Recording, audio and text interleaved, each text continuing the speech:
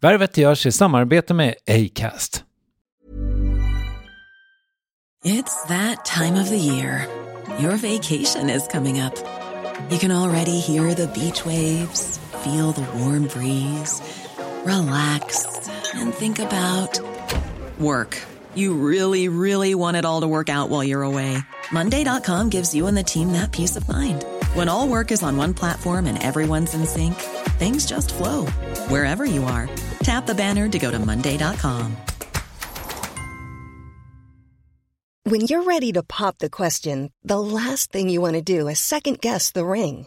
At BlueNile.com, you can design a one-of-a-kind ring with the ease and convenience of shopping online. Choose your diamond and setting. When you find the one, you'll get it delivered right to your door. Go to BlueNile.com and use promo code LISTEN to get $50 off your purchase of $500 or more. That's code LISTEN at BlueNile.com for $50 off your purchase.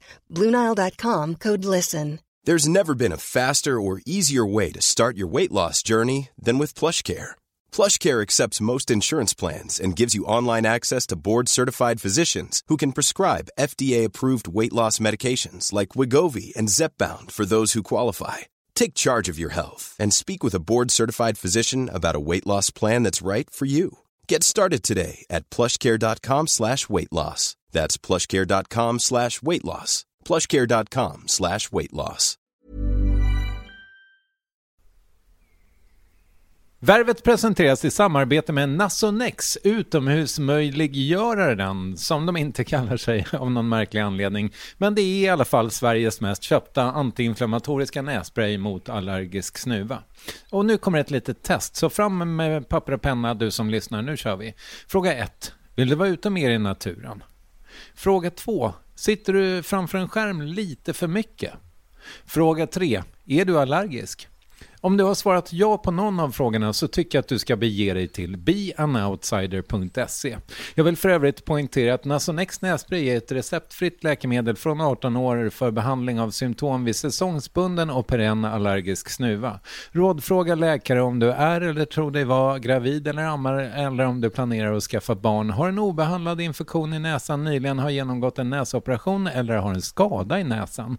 Får ingen effekt inom 14 dagar eller om du redan använder läkemedel med kortison ska du kontakta läkare. Använd ej mer än 3 månader utan läkarkontakt. Stort tack Nasonex och beanoutsider.se.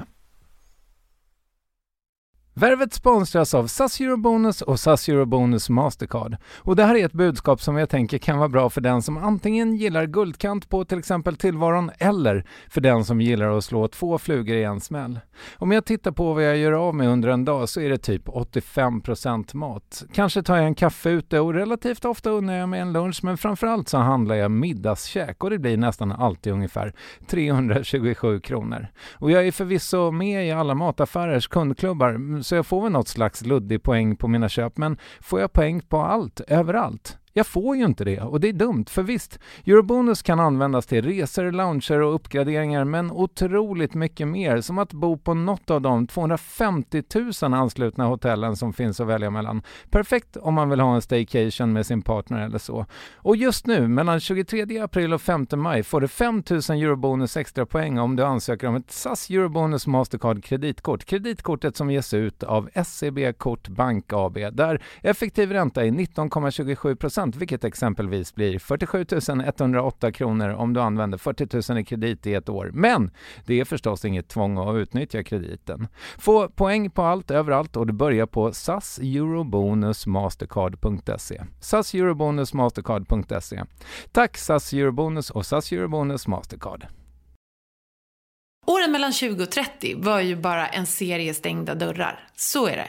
När jag hade fyllt 30 och fått mitt första barn, då ändrades det. Och efter det har jag upplevt att de där dörrarna börjar gläntas på. Som barn till 2 frikyrkopastorer var det ingen självklarhet att hon skulle stå på scen. Men där hamnade hon redan som barn genom Sagateatern på Lidingö, och när hennes vägar korsades med bland andra Micke Lindgrens och Henrik Dorsins, det som så småningom skulle bli Grotesco. Skådespelerskan Emma Molin har, som det brukar heta, gått den långa vägen med och utan kollektivet Grotesco. De syntes i SVT första gången 2006 och sedan dess har de varit med i ett par julkalendrar, Livet i bokstavslandet, Inte okej, Torpederna, långfilmerna Puss och The Stig Helmer Story med mera.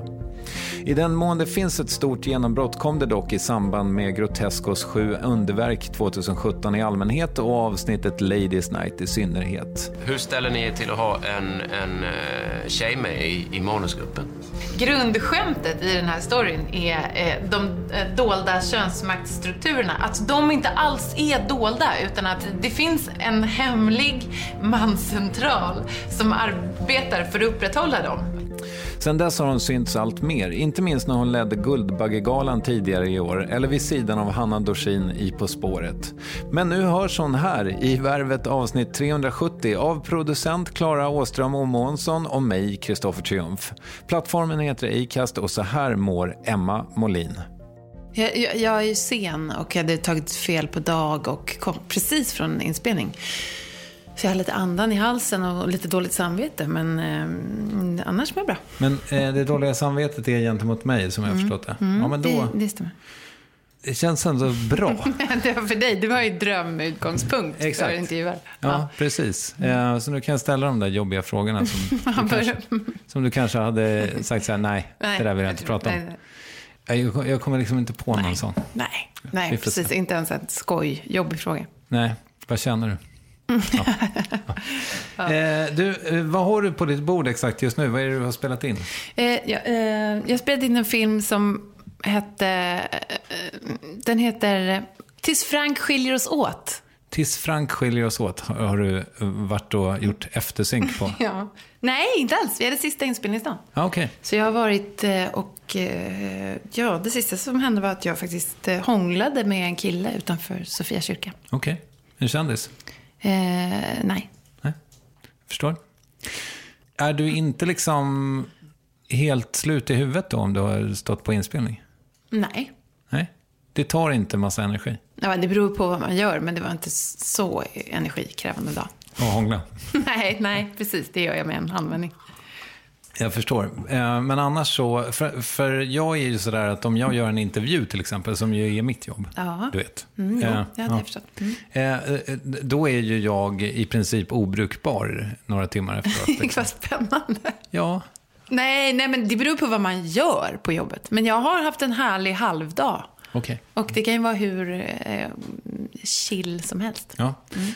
Jag tänkte på en dum fråga som du kanske inte kan svara på eftersom du inte är politiker eller så. Men har du någon aning om huruvida det finns en politisk anledning till att det är flera filmer och tv-serier nu än det var för 10 år sedan som utspelas i Norrland till stor del, som ju den här filmen väl gör?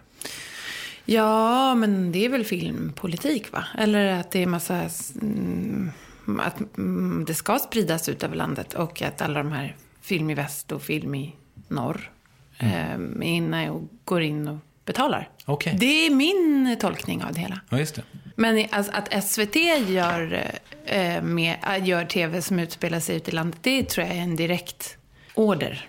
Men du, jag tänker så här att just nu finns det Grotesco är ingenting just nu. Nej.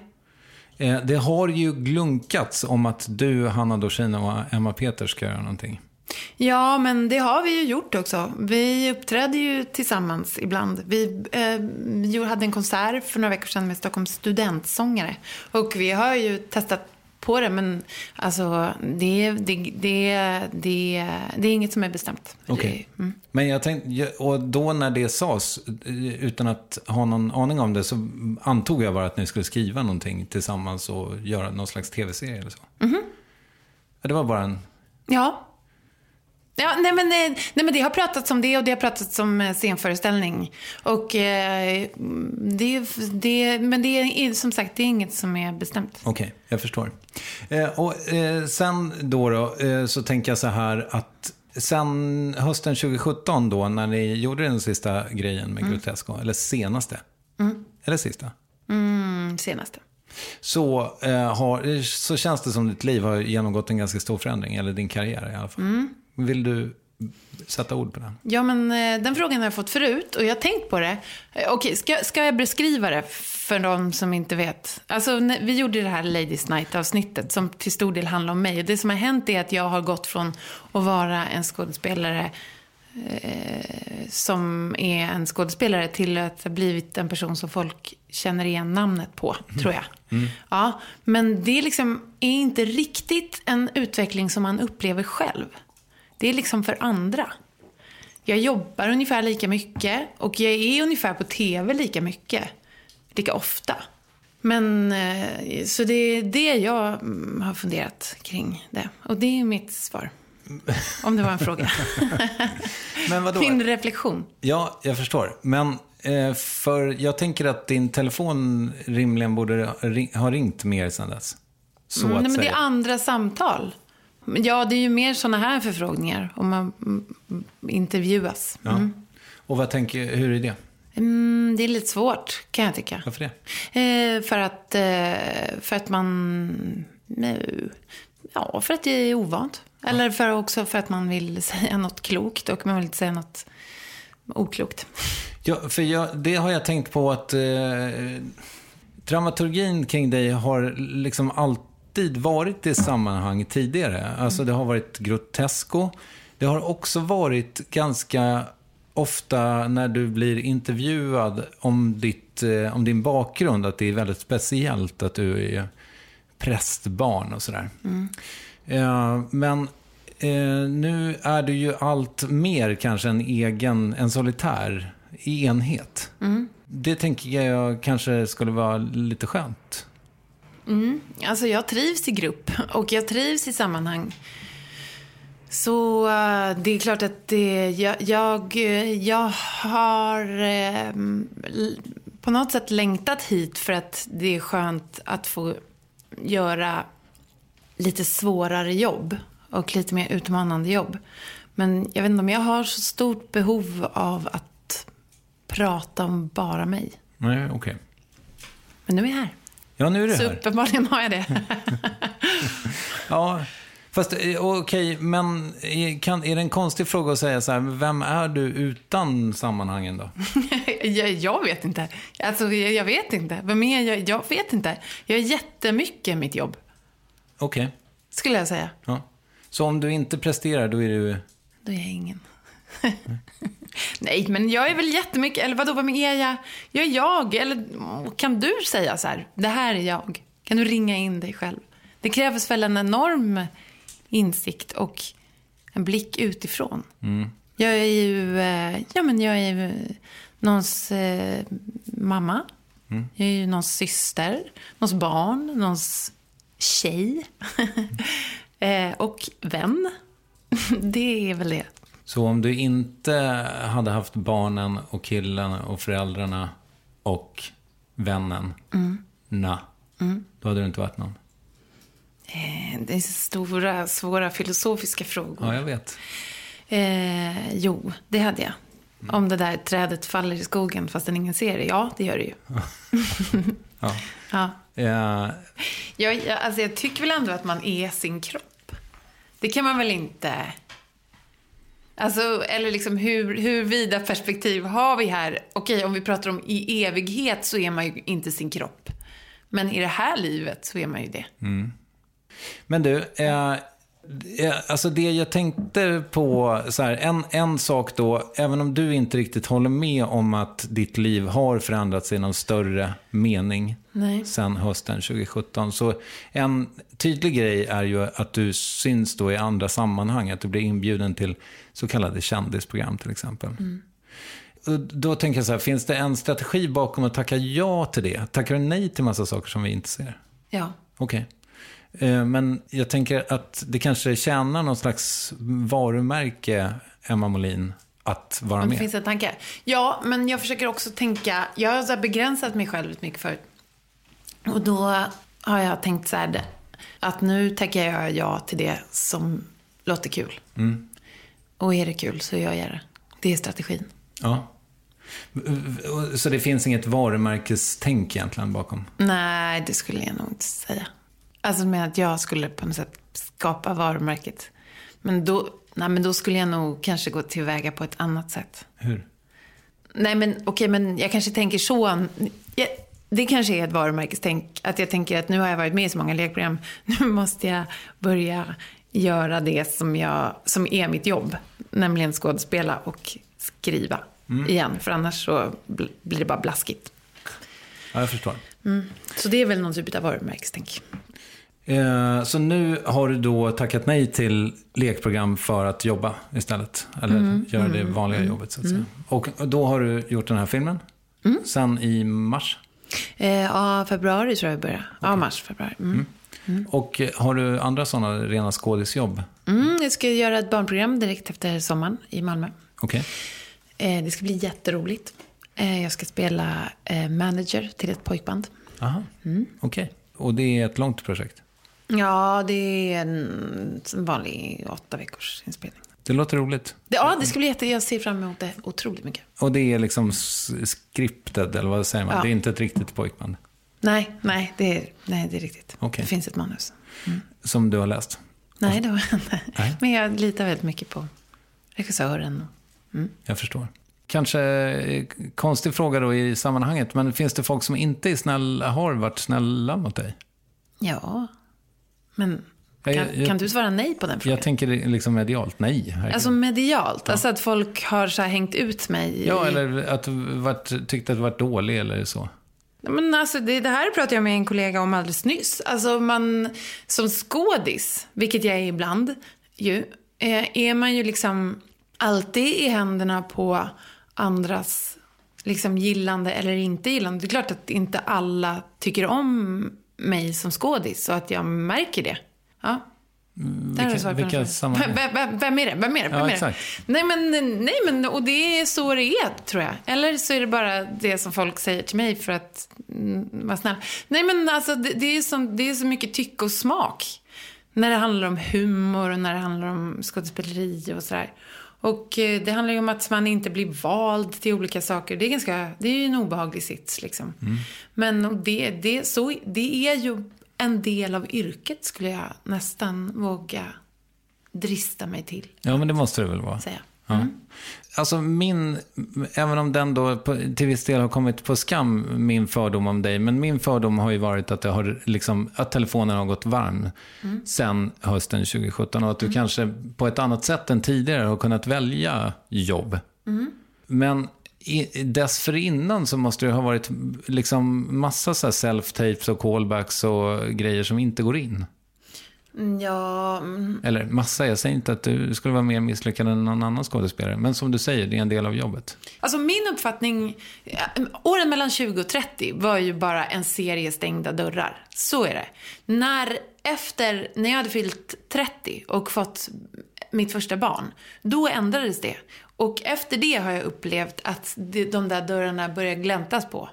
Och nu så är ju dörren ganska öppen, men inte helt. Okay. Det skulle jag säga. Det är fortfarande, jag provfilmar fortfarande för saker som jag inte får. Och det är ju en del av jobbet. Eller ja, på ett sätt okomplicerat. Men om vi går igenom de här dörrfaserna då, liksom. Alltså till att börja med, här brister med research kanske lite, men jag vet ju att du började så himla tidigt ju. Ja. Men fanns det liksom, jag menar, de åren mellan 20 och 30, du har gått lite skola och jobbat med liksom det som är Grotesco? Ja, alltså jag sökte scenskolan en massa gånger och så gick jag kallade flygare och en annan teaterutbildning. Berätta om den andra teaterutbildningen. Det var det som hette... Jag märker gärna ord i förresten. Ja, okej. Vad ska jag säga om den? Ja, men det var scenstudion. Det var ju helt underbar. Det var så här, man jobbar med Meissner-teknik som är väldigt mycket så här film. Att man ska göra det så ärligt och genuint som möjligt. Så att man, första terminen satt vi typ bara mitt emot varandra och upprepade det vi sa. Som jag gjorde nu, fast jag gjorde det på ett lite hånfullt sätt. Det är typ Meissner-teknik.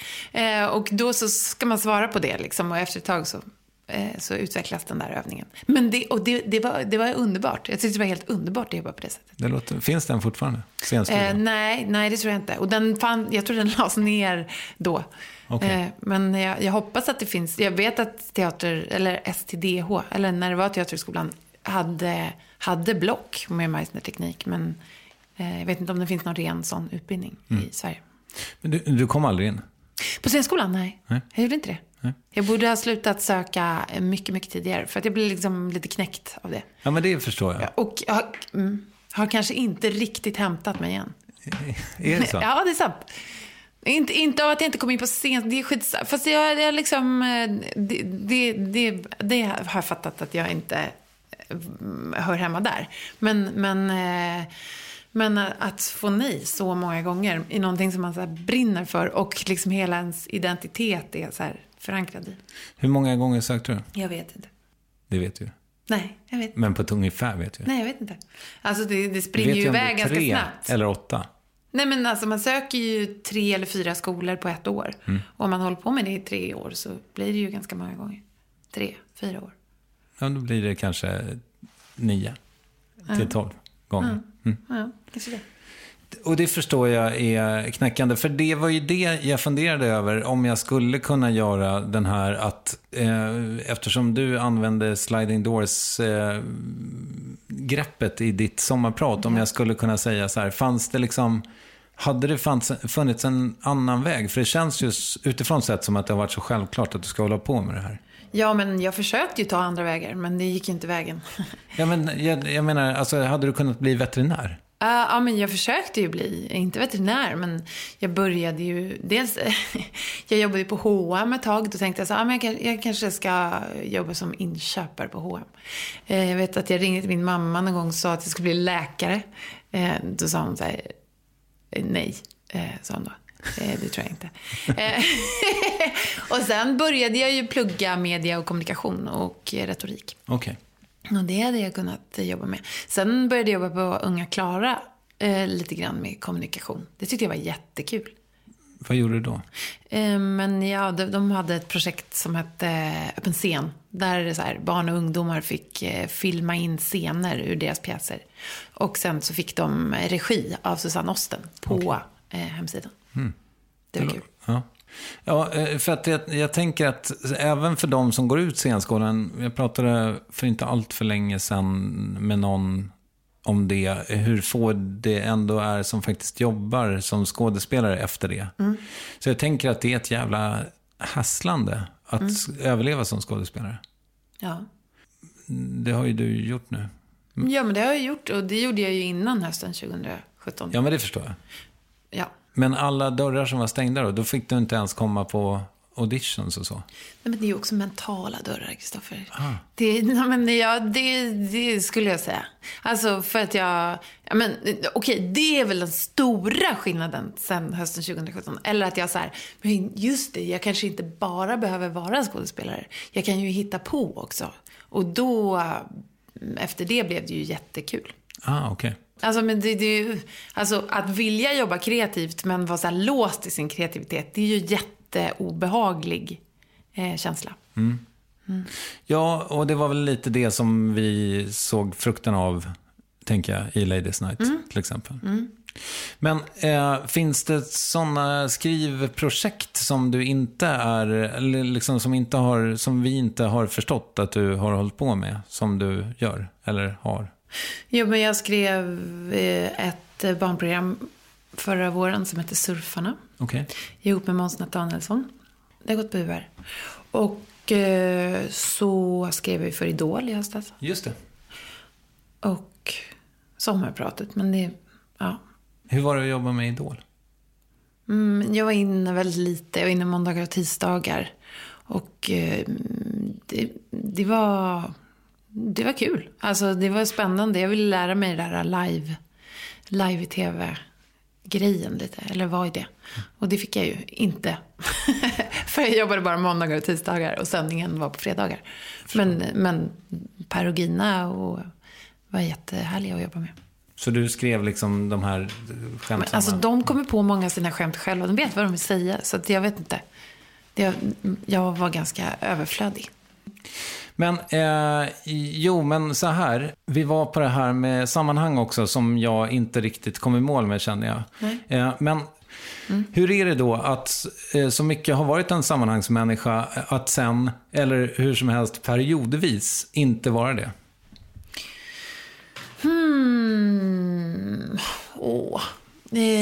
Ja, men det är ju såklart att det är ensamt, men också ska sägas att det är ju ur ett jobbperspektiv tillfällena när man tvingas prestera helt själv som man känner att man verkligen jobbar. Alltså sammanhang kan ju bli så roligt så att man glömmer bort att det är ett jobb nästan. Men det riskerar man ju inte att hamna i när man jobbar själv, så att säga. Men liksom när du tänker på det, alltså när du jobbar själv, vad är det framförallt då? Är det de skrivgrejer som du har gjort? Ja, precis. Ja, det är det ju. Ja, det är det ju. Men man är ju aldrig helt ensam. Alltså Baggen var ju ganska ensamt på ett sätt under själva sändningen. Men innan dess var det ju inte det. Nej, det är klart. Jag hade något slags writers room. Yeah. Ja. Jag funderar också på det här med att skådespelare idag, tänker jag, så mycket verkar vara entreprenörer, att man tvingas vara det. Är du det? Ja, det skulle jag nog kanske säga att jag på något sätt är, ja. Ja. Och har tvingats till att bli, eller är det... Ja, men jag tycker det är kul. Ja. Alltså, jag tycker det är kul att ha ett eget bolag och tänka vad man ska göra och vill göra. Vad ska du och vill du göra? Ja, bra fråga. Nej, men jag vet inte. Men jag tycker att det är roligt att tänka på.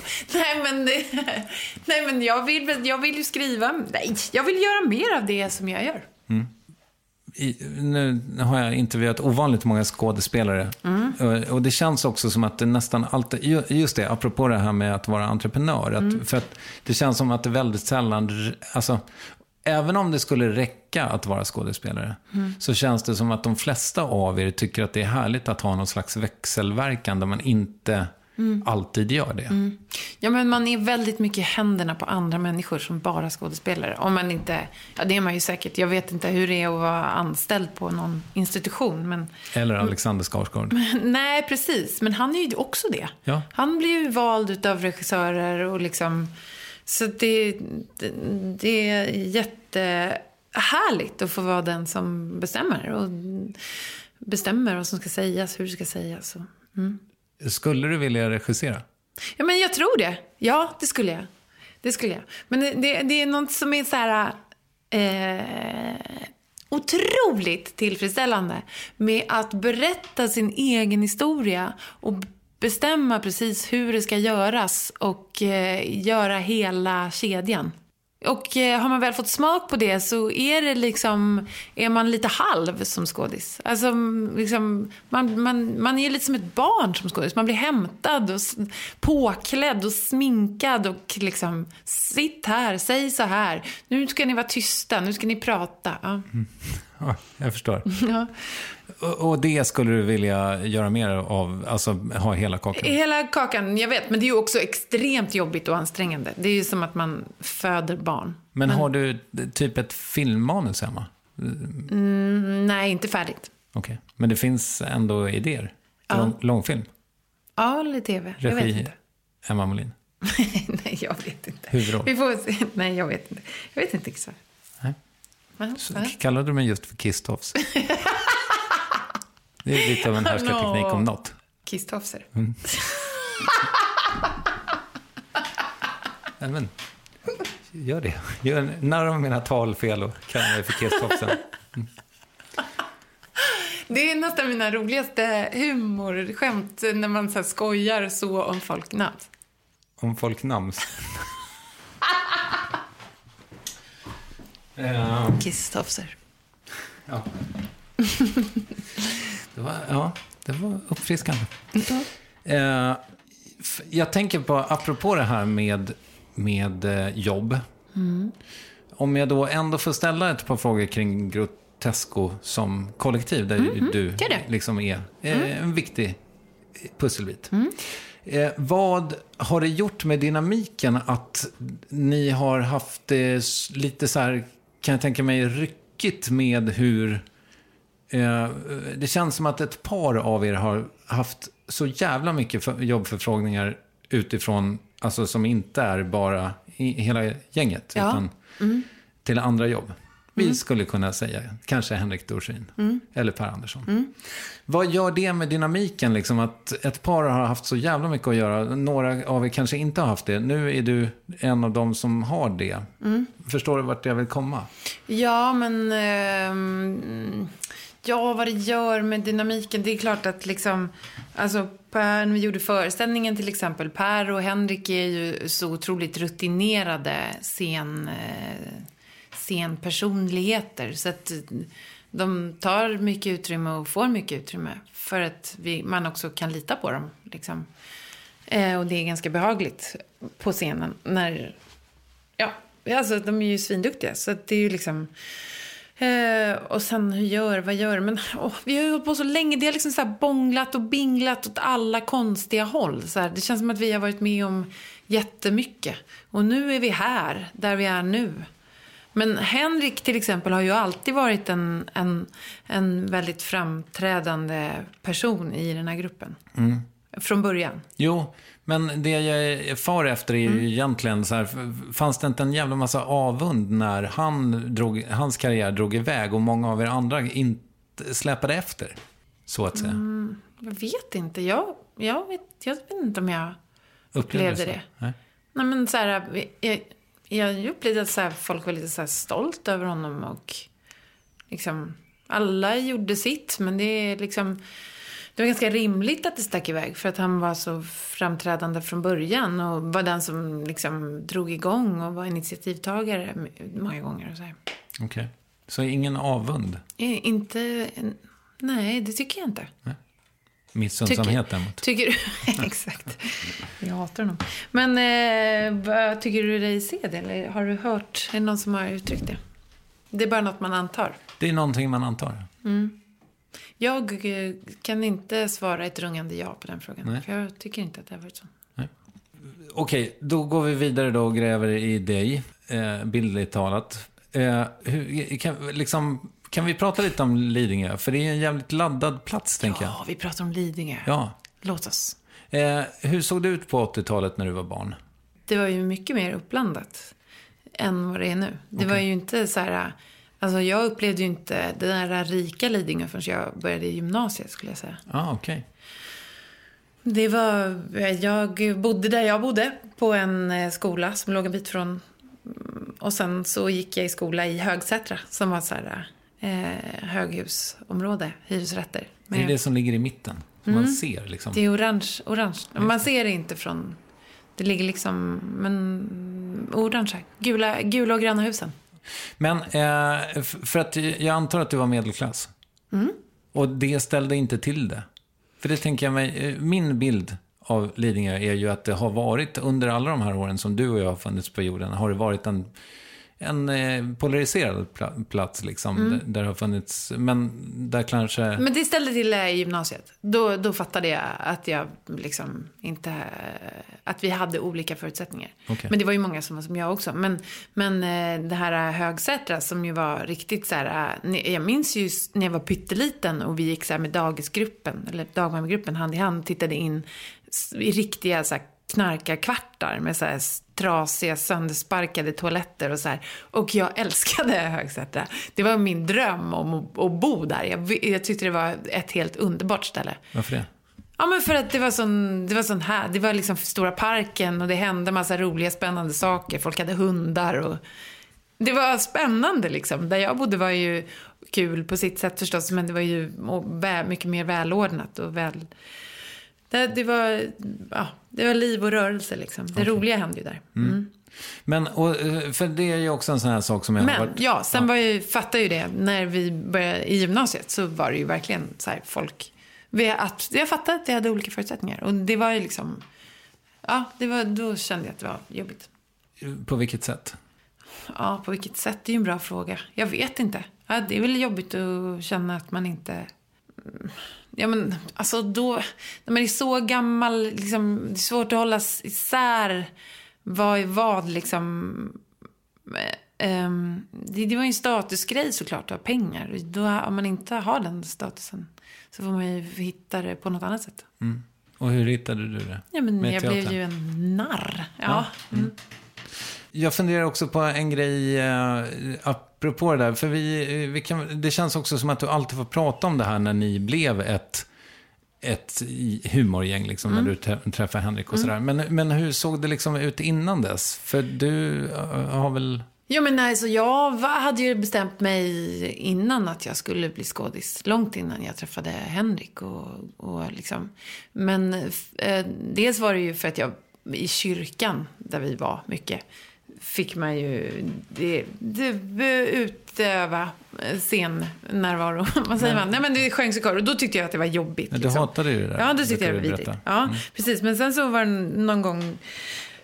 Och jag vet inte riktigt när det vände, men jag vet ju att sen redan på högstadiet så var jag liksom helt besatt av att bli skådespelare. Och vi hade liksom, jag och min kompis hade ju abonnemang på Stadsteatern och gick och såg föreställningar och så här. Och ja, men jag var superbestämd och jag sökte liksom Södra Latin, men då kunde man inte söka en specifik skola utan då blir man placerad någonstans. Aha. Och då blev jag placerad i en skola i Tensta och då så blev det inte så.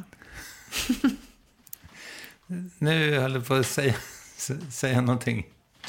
Ja, men jag vet, alltså mina föräldrar var otroligt oroade, tror jag, från början när jag sa att jag skulle bli skådis. Det tyckte de var för osäkert och de är ju inte kulturmänniskor på det sättet liksom. Eller kommer ju inte ur en kulturvärld. Men så att pappa och mamma ville nog att jag skulle ha en ordentlig utbildning. Millions of people have lost weight with personalized plans from Noom. Like Evan, who can't stand salads and still lost 50 pounds. Salads generally for most people are the easy button, right? For me, that wasn't an option. I never really was a salad guy. That's just not who I am. But Noom worked for me. Get your personalized plan today at Noom.com. Real Noom user compensated to provide their story. In 4 weeks, the typical Noom user can expect to lose 1 to 2 pounds per week. Individual results may vary. It's that time of the year. Your vacation is coming up. You can already hear the beach waves, feel the warm breeze, relax, and think about work. You really, really want it all to work out while you're away. Monday.com gives you and the team that peace of mind. When all work is on one platform and everyone's in sync, things just flow. Wherever you are, tap the banner to go to Monday.com. Ready to pop the question? The jewelers at BlueNile.com have got sparkle down to a science with beautiful lab-grown diamonds worthy of your most brilliant moments. Their lab-grown diamonds are independently graded and guaranteed identical to natural diamonds, and they're ready to ship to your door. Go to BlueNile.com and use promo code LISTEN to get $50 off your purchase of $500 or more. That's code LISTEN at BlueNile.com for $50 off. BlueNile.com, code LISTEN. Men var det, för i mytologin kring dig, i den mån det finns en mytologi, så är det ju när så här, Magnus Ugglas dotter och du går på någon på Drammel. Ja, men så var det ju. Alltså det här, får jag berätta hela den här historien? Men det låter som en efterkonstruktion, tänker jag bara. Nej, men det var det inte. Det var inte en efterkonstruktion. Okay. Emily och jag, fast då, liksom, jag kommer inte ihåg exakt vad som var. Emily och jag, vi åkte med Magnus. Han hade liksom en hel helg. Det började med att vi tog båten över till Åland, för han giggade med Arvingarna.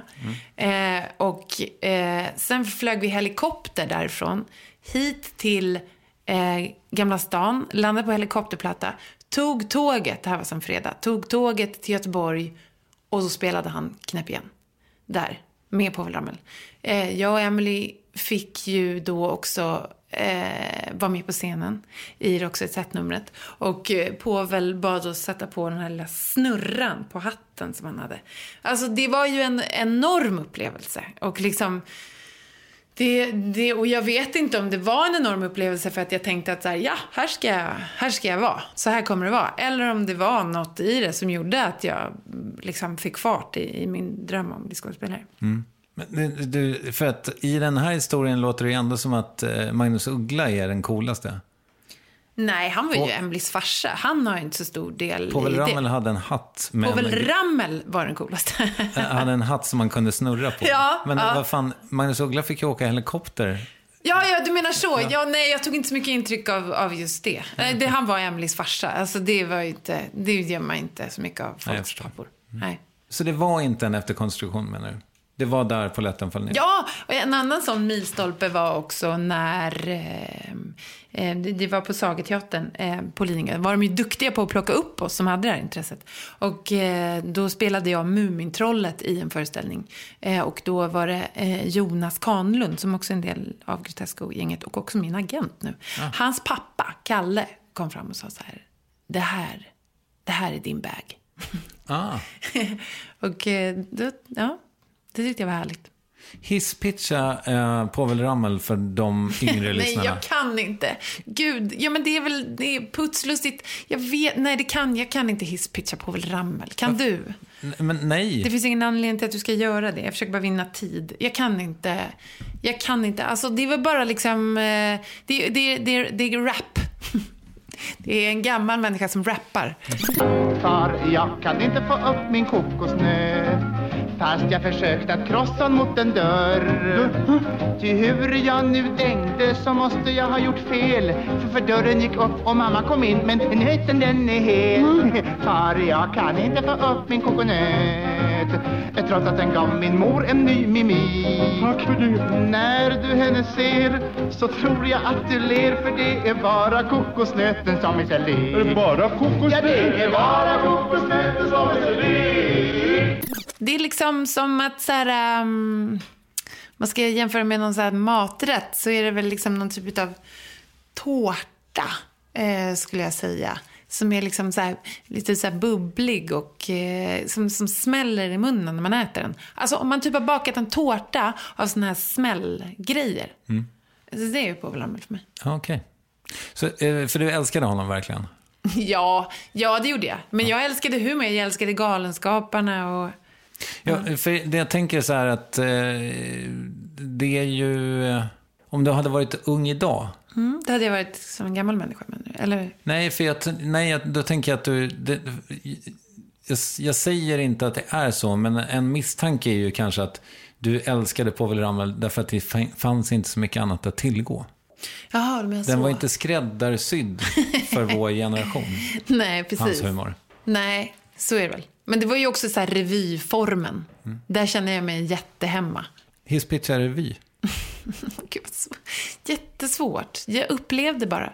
Men alltså det har ju blivit så himla så här, det är liksom nej, jag kan inte det, Kristoffer. Jag kan inte hisspitcha på det sättet. Då ska jag göra det. Ja, men jag gör det. Revy är liksom som sketcher som är roliga, som man spelar på en scen. Var det en hyfsad hisspitch? Nej, men alltså det som är härligt med det är ju musiknumren. Det är ju liksom, ja. För det måste man ha också i en revy. Ja. Det är väl också där Povel Ramel är som starkast. Va? Tror vi fick ihop en hyfsad hisspitch på det här då, med revy. Nej. Inte? Jo, för jag vet inte om de köper det. Kidsen. Hur är det med dina barn? För jag fråga dig, är de intresserade av att göra det som deras föräldrar gör? Ja. Okej. Det är de verkligen. Och då tänker man ju så här, är ni det för att vi ger er uppmärksamhet när ni gör det? Eller är ni det genuint? Men jag tror att de är det genuint. Min son är ju filmare och gör filmer. Och min dotter dansar och sjunger. Hur gamla är de? De är 10 och 7,5. Okej, jag fattar. Ja, men det är ju härligt. Ja, och de är ju skitroliga. De är ju... För det där tycker jag är lite svårt. Jag har 1,5 barn då. Och jag vill så gärna att de så här... För jag tänker att jag tror att jag hade varit så lycklig som människa om jag hade fått göra de där grejerna Jag kommer från Strängnäs där det inte kändes som det fanns riktigt. Det fanns en lokal revy. Ja. Men det här Stockholmsgrejen med vår teater och så. Ja, det fanns inte. Det är möjligt att det gjorde det, men det är inte i min begreppsvärld. Eller liksom, och sen så fanns det kommunala musikskolan och sen fanns det en fritidsgård där man kunde spela i band. Men det var liksom det som fanns att tillgå. Jag gjorde liksom aldrig det där, så att det kändes som att jag hade så mycket uppdämt behov sen när jag fick bli vuxen och göra mina egna val. Men finns det liksom något sätt, tror du, att jag kan lura på mina barn och göra mer konstnärliga grejer? För de verkar inte så intresserade ändå. Men skit i det då. Ja, kanske. Eller, man måste ju inte. Också ganska skönt att slippa det. Men nu har ju Vad gillar dina 1,5 barn att göra då? Ja, särskilt halvan. Han tycker att det är väldigt kul när vi har så här impro-lekar och så. Både jag och min tjej håller på med impro. Ja. Så det går han igång på så fan. Häromdagen hade vi en jätterolig lek där vi dubbade varandra. Två får sitta i varsin fåtölj och bara röra på munnen. Och sen så sitter de två i soffan och berättar. Det är kul. Det var jätteroligt.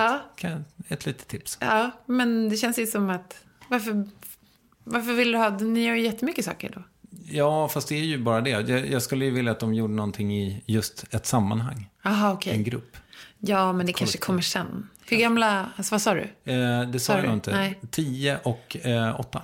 Ja, men då har man väl inte riktigt kanske hittat det än. Nej, men dina ungar filmar ju grejer. Ja, men själva. Men alltså, det där tänker jag ofta på. Alltså, om man så här ska tvinga in dem, de är inte så sportintresserade.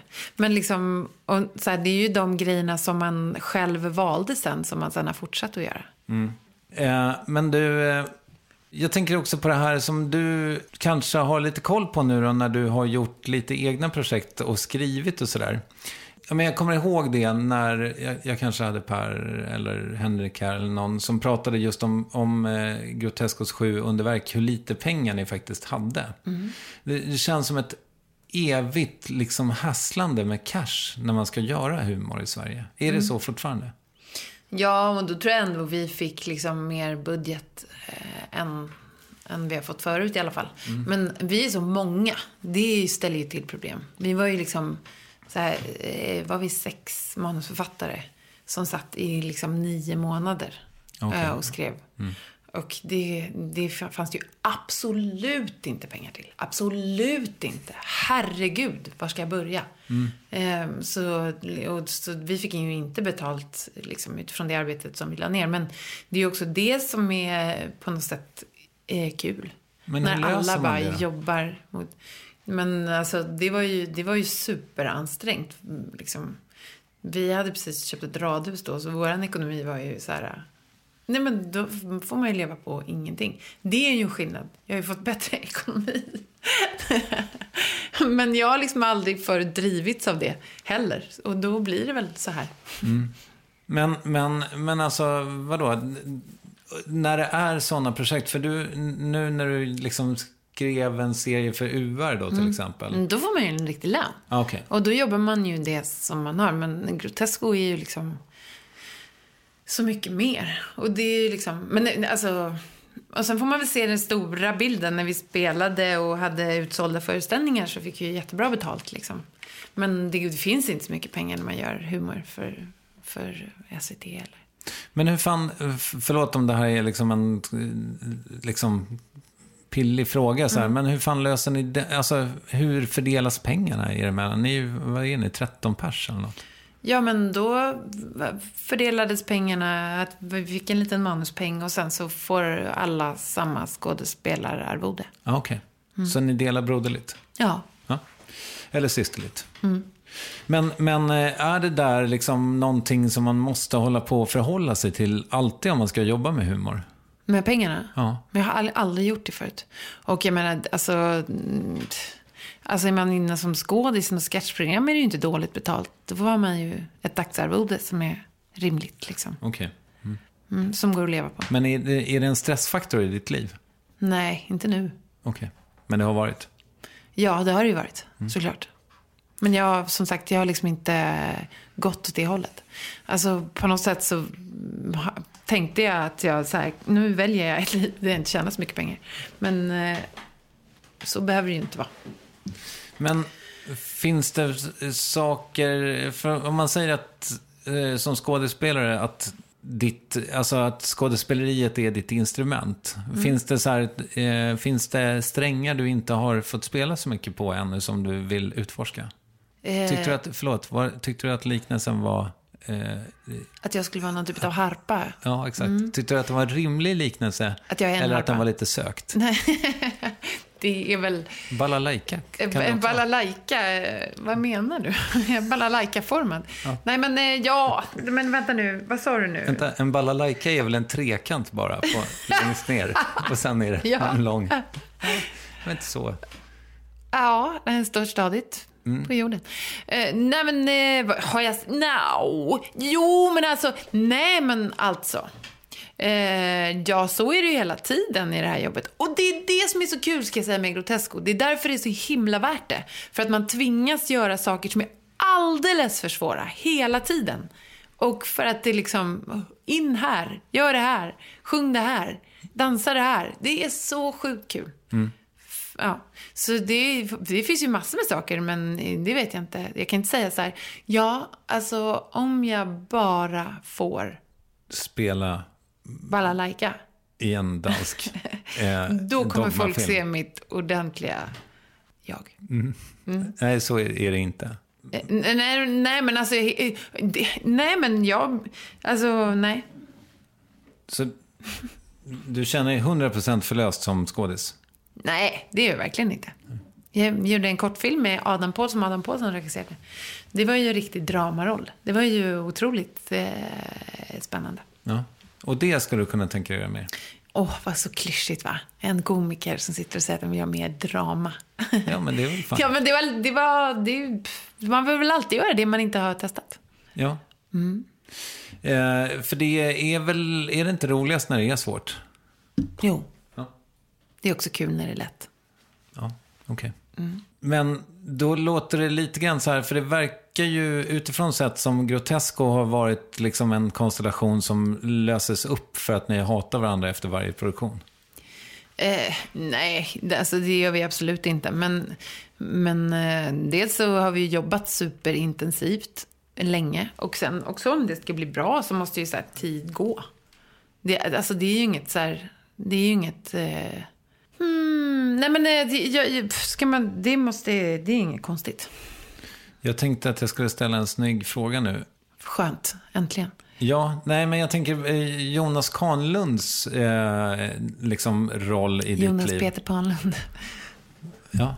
Apropå roliga skojnamn. Ja. Jonas Peter Panlund. Ja, det var kul. Nej. Ja. Ja, nej, men hans roll för dig, har han en brief liksom? Jag ska åt det här hållet. Ja, men vi pratar om det, absolut. Ja. Och hur ser det ut då? Ja, men hur de samtalen ser ut. Ja, men nu är det väl att jag måste jobba, ta det tillbaka på något sätt. Eller jobba med mitt jobb. Men det är inte så här, ni har inte satt er ner och gjort en 5-årsplan? Och... Nej, det har vi inte gjort. Skulle du vilja ha det? Bara om jag får så här släppa den. Det måste ju vara stressande. Nu vet jag att jag ska göra 5 år. Va? Skulle du vilja ha det? Men det är inte så det funkar, tror jag. Nej, utan om 5 år ska jag ha lyckats med det här. Men lite så, ja. Gud. Ja, men jag har liksom lite så här fått slut på drömmar. Hemskt. Men alltså nu så här, mitt jobbliv sköter sig själv liksom. Nu tänker jag kanske på andra saker. Så som? Men att man ska inte vet jag, ha det härligt överhuvudtaget. Fan. Jag låter det. Ja, men jag har satsat jättemycket på att få jobba med det här jobbet. Jag har jobbat jättehårt. Alltså jag säger inte att jag ska dra mig tillbaka, men liksom så här, ordning och reda i vardagen. Att så här, och ekonomi som så här håller och alla sådana tråkiga saker. Som andra människor kanske nu tänker jag mest på kanske min storebror. Nej, men att människor har liksom haft det så. Men det har ju varit så himla wow. Vi har jobbat jättemycket och i samma produktioner och så här. Lite lugn och ro. Jag har upptäckt att mitt förhållande till tid har förändrats ganska nyligen. Så här. Jag tror jag hade en jättesen 40-årskris. Eller en Wow, hur gammal är du? 45. Ja. Eller en jättetidig 50-årskris. Vad tror du? Nej, men... Du hör den här fågeln som skrattar varje gång du säger kris. Kris? Nej, men jag har märkt att det har infunnit sig en ny stress. En ny typ av stress, tror jag. Samtidigt så har jag tänkt att jag måste sluta vara stressad överhuvudtaget. Det var roligt att du noterade det när du kom. Att jag kändes lugn. Nej, men jag har tänkt att tid... jag har alltid tänkt att tid är... Jag har alltid känt att livet är väldigt, väldigt långt. Och nu börjar jag känna att det inte är det. Men exakt det. Är det som är 40-årskris? För precis det. Är det precis så? det. Ja. Att tiden börjar ta slut. Det har jag aldrig ens tänkt tanken förut. Att den är begränsad. Ja, vad intressant. Hur präglar det dig då? För det låter ju inte som att du är i ljuset av det du just sa så känns det inte som att det är så stressande. Eller? Jo, tvärtom. Alltså så här, hur länge orkar man liksom... Jag vill ju så här... Jo. Allt handlar ju om det. Alltså här, okej, men... Och välja saker som bara är jätteroliga att göra och som liksom... Så du är mer rädd om din tid nu när du har passerat 40? Svårt att tro. Svårt att tro. Ja, men jag har ju bara varit 40 i typ 2 veckor. Så att, förvisso. Jag är ju bara där och nosar på den här krisen som du står i full blom i. Om jag förstår rätt. Jag tänker på det här när du beskrev ditt liv lite med dörrar och så. När har du tyckt att det varit som tuffast då var du? Men kanske när jag var så här 25, 26 tyckte jag att det var tufft var jag. Varför det? Ja, men för att jag liksom hade så här lagt alla ägg i en korg som jag inte trodde på. Det var ju obehagligt. Alltså jag hade satsat jättemycket på att bli skådis och hade drömt om det i jättemånga år. Och så var jag, nej, det kommer inte bli så. Du måste göra något annat. Så här. Och liksom hittade inte rätt i det. Och tyckte inte om mig själv. Och hade tråkigt bara i största allmänhet. Varför tyckte du inte om dig själv? För att jag tror att jag tänkte att mycket utav mitt värde som människa handlade om att jag var en bra skådis. Har du kommit bort från det nu? Nej. Men nej, jo, kanske. Jo, men det är väl det som händer när man blir förälder. För att man får en roll som är viktigare. Just det. Men det var intressant det där, för jag tänkte på... jag vet inte vilken intervju det var jag hörde med dig. Jag har lyssnat på alla. Det har hittat. Eller om det var ditt sommarprat eller vad det nu var. När du pratade om, apropå harpor, va? Du hade tidigt en sketch som Henrik hade skrivit åt dig. Sittra. Ja, en Askman. Världens sämsta självförtroende. Just det. Och då säger du typ i en bisats här. Jag vet inte om det var någonting han såg hos mig. Vad menar du med det? Ja, att jag hade världens sämsta. Jag vet inte om jag hade det då eller om det blev så på grund av att jag spelade den där monologen. Okej, hönan eller ägget? Hönan eller ägget. Men alltså, hur tar det sig ut i ditt liv när du har... Dåligt självförtroende? Ja. Alltså, hur menar du? Ja, jag menar nästan exakt det jag säger. men vadå? Hur tar sig... Vad betyder det för dig? Men jag förlorar fart. Alltså, det blir inte bra. Ingenting blir bra. Och rent konkret, sover dåligt och har ångest. Ja, okej. Det var det du. Ja. Det var en wow. Ja. Har du haft det så på gamla dagar också? Sovit dåligt och haft ångest? Ja. Ja, men det är kanske en del av att vara människa. Eller? Jag hörde en intervju med mig själv som kommer snart, som Katarina har gjort. Okej. Har du blivit intervjuad av henne? Nej, men jag har träffat henne för att hon är kompis med Amanda Ooms. Ja, just det. Det jag tar med mig från den är att jag ursäktar mig något så fruktansvärt mycket. Jaså? Och det undrar jag om det har att göra med just att det är dåligt självförtroende. Och det tänker jag också så här, det är någonting lite spännande med att prata om dåligt självförtroende med dig, i och med det att du så här, liksom, om vi återigen kommer tillbaka till Ladies Night, att det är så här, just det att det handlar ju på något sätt om det liksom medfödda självförtroendet som killarna i den gruppen har. Är det inte så? Är det om det är medfött eller om det är liksom tillskansat. Ja. Men eller om alla har det självförtroendet man föds och sen slipas det bort för vissa. Ja, så för att man möter så mycket motstånd och konstigheter. Ja, just det. Hur tänker du att det är? Ja, men alltså om jag ska jämföra liksom, dels så här förväntas man ju vara behagfull. Alltså det kravet, nu ska jag inte nämna namn, men jag har svårt att tro att liksom många av mina manliga kollegor upplevt det liksom. Och har de det, män blir inte bra med det kravet heller. Alltså killar som försöker dra humor och vara snygga samtidigt, alltså om man inte spelar på det, men liksom det blir tråkigt. Men ja, men för att man inte tillåts vara heller. Liksom, när jag var liten, du var ju verkligen så här tyst. Du pratar för mycket. Alltså, det var ju fortfarande på den tiden man gjorde det liksom. Och sen också, det här pratar jag om i sommarpratet också. Alltså den basala saken som hela MeToo handlade om. Det är väldigt svårt att prestera om man är rädd. Som kvinna är man rädd. Det är liksom en så här grundgrej i att vara kvinna. Man bara är det. För att liksom hotet är så närvarande.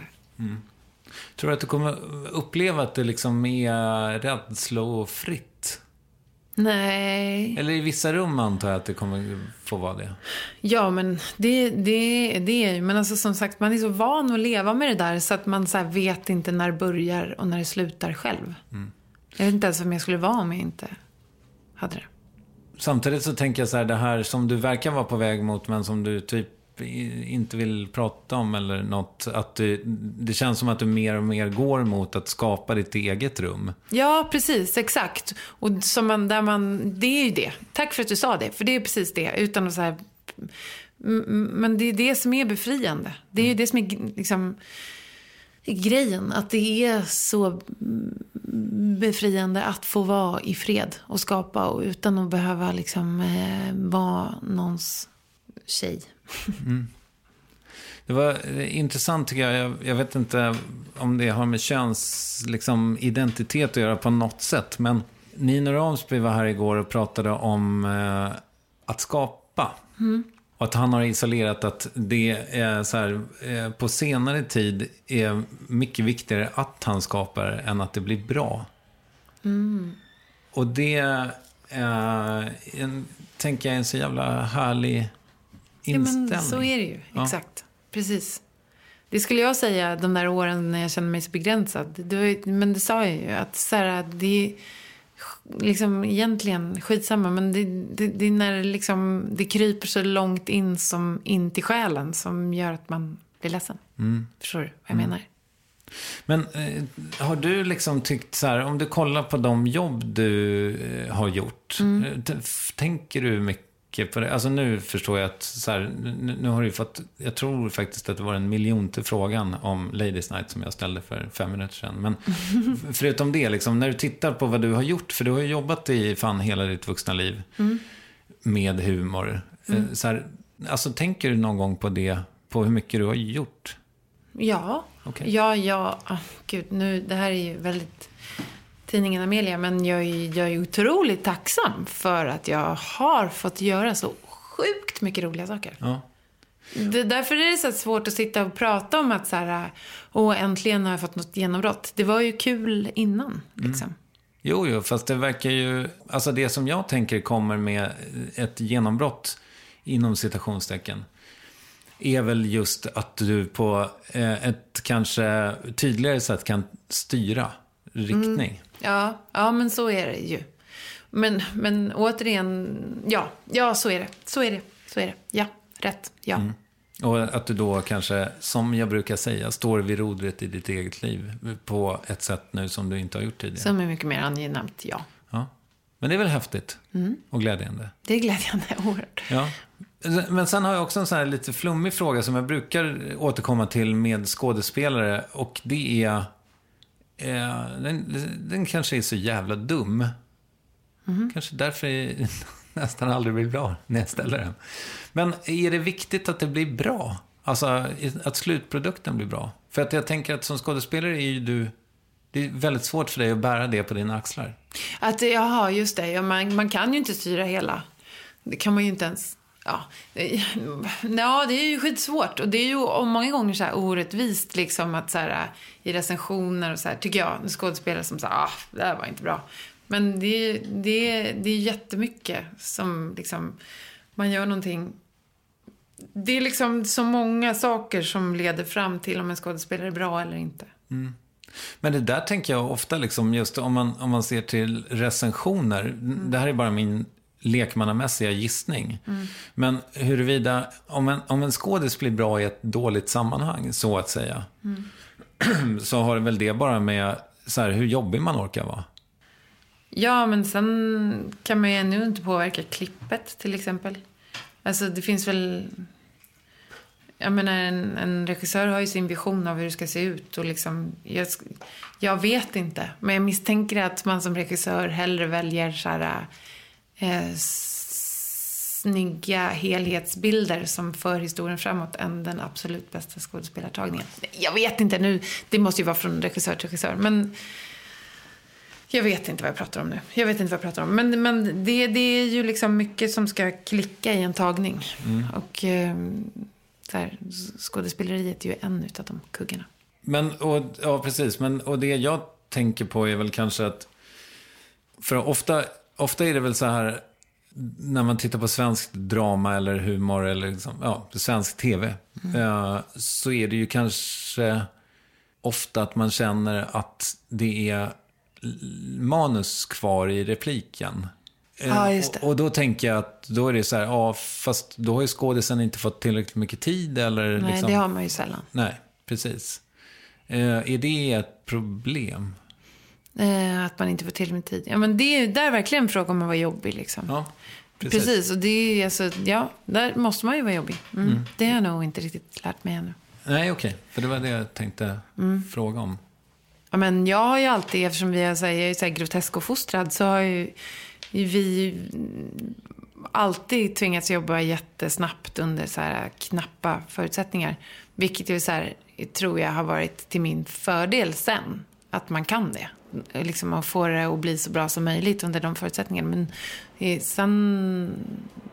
Ja, det kanske måste börja lära om. Men finns det några sammanhang så här... Alltså om man kollar på till exempel... Nu vet jag inte om du vet det. Men finns det några humorsammanhang där det faktiskt finns så här... Nej, vet ni vad? Vi fick precis så mycket pengar vi behövde. Så att ta er tid nu.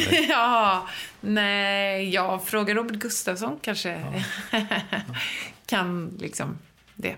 Okej. Alltså, men vet du, jag är ju med i Lasse Åbergs senaste Stig-Helmer The Story. Just det.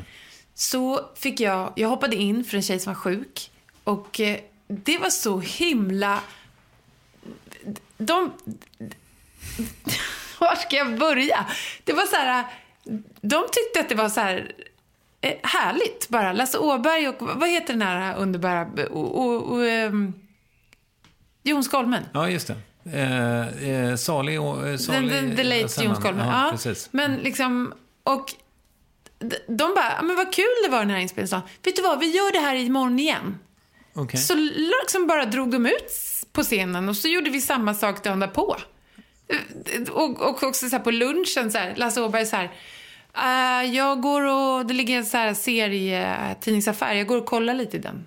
Och så här bara gick och han var så otroligt skön inställning. Han så här frågade mig så här, vad är du? Och jag så här var liksom ung och hungrig och så här började rabbla upp mitt CV och han så här, Nej, men vad gör du? Alltså lite som du, så här, vem är du? Vad tycker du om att göra? Så här, okej, gud, jag har aldrig fått den frågan förut, typ. Ja, jag förstår. Ja, så jag skulle tro att har man så här, han är ju så här 1, 2, 3 på biotoppen, hans filmer.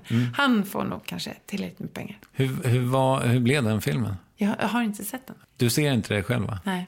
Aldrig? Nej. Jo. Du måste väl sitta med på någon premiär ibland då? Ja, det måste jag ju. Och hur är det för dig? Jag tycker det är hemskt. Jag tycker det är så hemskt. Alltså efter ett tag när man har slutat titta på så här fel saker, så är det kul. Bokstavslandet tycker jag nästan är kul att titta på. Men vad är det du ser? Alltså du bara tittar på typ hur du står. Men man letar efter så här fel saker. Jag tittar på hur jag ser ut och sen tittar jag på hur jag gör liksom. Och så här, där hade jag kunnat säga bättre. Och gud vad konstigt. Och ja. Du hittar bara fel. Ja, men sen så lossnar det. Okej. Du förstår någonstans sen att du är lite bra, eller? Jag vet inte. Jag tänker nog inte så. Skulle inte det vara Ja, det vore ju bra. Det vore ju bra. Fast liksom så här, också så här så finns det väl något i det där att man alltså det är så här, jag önskar att jag kunde se, jag hade lättare för att titta på saker för att man blir ju bättre av att titta på saker. Om man kan hålla sig liksom så pass så här, hålla själen i schack så att man det är inte bara ja, du vet. Men och för då kan man ju alltså till exempel så skulle jag vilja titta på sändningen på Guldbaggen så här, för att lära mig att se så här, ja det här är kunnat. Men det har jag inte pallat med ännu. Okay. Men det ska jag nog kanske göra. Har du det på din to-do-list? Ja. Jag tänkte på det när jag tror att det var i något sånt här mysigt program för äldre på SVT. En skånsk herre som intervjuade dig. Någon slags talkshow. Då kollade ni på ett klipp med dig. Ja. Och vet du vad du säger direkt efter det? Nej. Vad gäller röst jag har. Jag har ju det. Men alltså det är inte bara så här, kolla, jag kan också ha ett grandiost självförtroende. Jag är ju också person som säger så här, vill du leda Guldbaggegalan? Jajamän! Jajamän, det vill jag göra. Och det kommer bli bra. Ja. Jag tycker det är jättemycket om att stå på scenen och göra det precis just då. Jag tycker inte så mycket om att tänka på det efteråt. För då är det redan gjort. Jag kan inte påverka, jag kan inte göra någonting. Ja, okej. Ja, men det låter väl ändå härligt. Ja. Så du lever för den där stunden? Ja. Bra. På sätt eller i... Jag vet att jag ställde frågan ungefär för en stund sedan, men jag gör det igen. Vart ska du? Liksom? Vad vet du om din framtid? Ja, men jag ska ju göra det här barnprogrammet direkt efter sommaren. Vi ska göra en säsong till av Alla mot alla. Ja. Kul. Och tack så mycket. Och sen det här barnprogrammet i Malmö. Ja, kul. Vill du rekommendera något? Aha, just det, den frågan. Ja, alltså Fleabag. Ja. Men den rekommenderar ju alla just nu. Men det tyckte jag var underbart. Vem tycker att jag ska intervjua i Värvet? Det är Emma Peters. Ja, vad kul. Henne tycker jag om. Ja, det gör man ju. Ja. Och Hanna Dorsin. Men jag tänker att... Båda måste komma hit. När ni får tummen ur. Med er grej. Precis. Anna Vnuk, har hon varit där? Nej. Där har du. Bra. Ska vi säga ungefär så? Tack så mycket. Tack själv. Kristoffer. Emma Molin, som givetvis var oerhört rolig att göra uppvärvning med också. Den ser du på @varvet på Instagram. Och som du kanske hörde avslöjade jag nästa gäst i avsnittet. Men grejen är den att jag mer och mer identifierar att det är inte så viktigt. Alltså, det är det på ett sätt. Men det är inte alls dödligt viktigt att liksom vad jag gör så mycket. Utan det är att jag gör. Ja, Nino Ramsby, en av mina absoluta favoritröster, kommer hit och pratar om just sin röst, var konsten och musiken börjar och slutar och att ständigt bli förknippad med att göra en resa. Hoppas innerligt vi hörs då. Och du? Värvet rullar på hela sommaren, så kolla att du har packat ner din prenumeration i poddappen. Tack för idag, hej!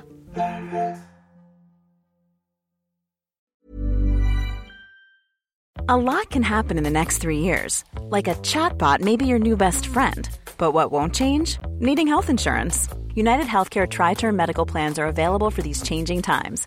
Underwritten by Golden Rule Insurance Company, they offer budget-friendly, flexible coverage for people who are in between jobs or missed open enrollment. The plans last nearly 3 years in some states, with access to a nationwide network of doctors and hospitals. So for whatever tomorrow brings, United Healthcare Tri-Term Medical Plans may be for you. Learn more at uh1.com. Hey, it's Danny Pellegrino from Everything Iconic.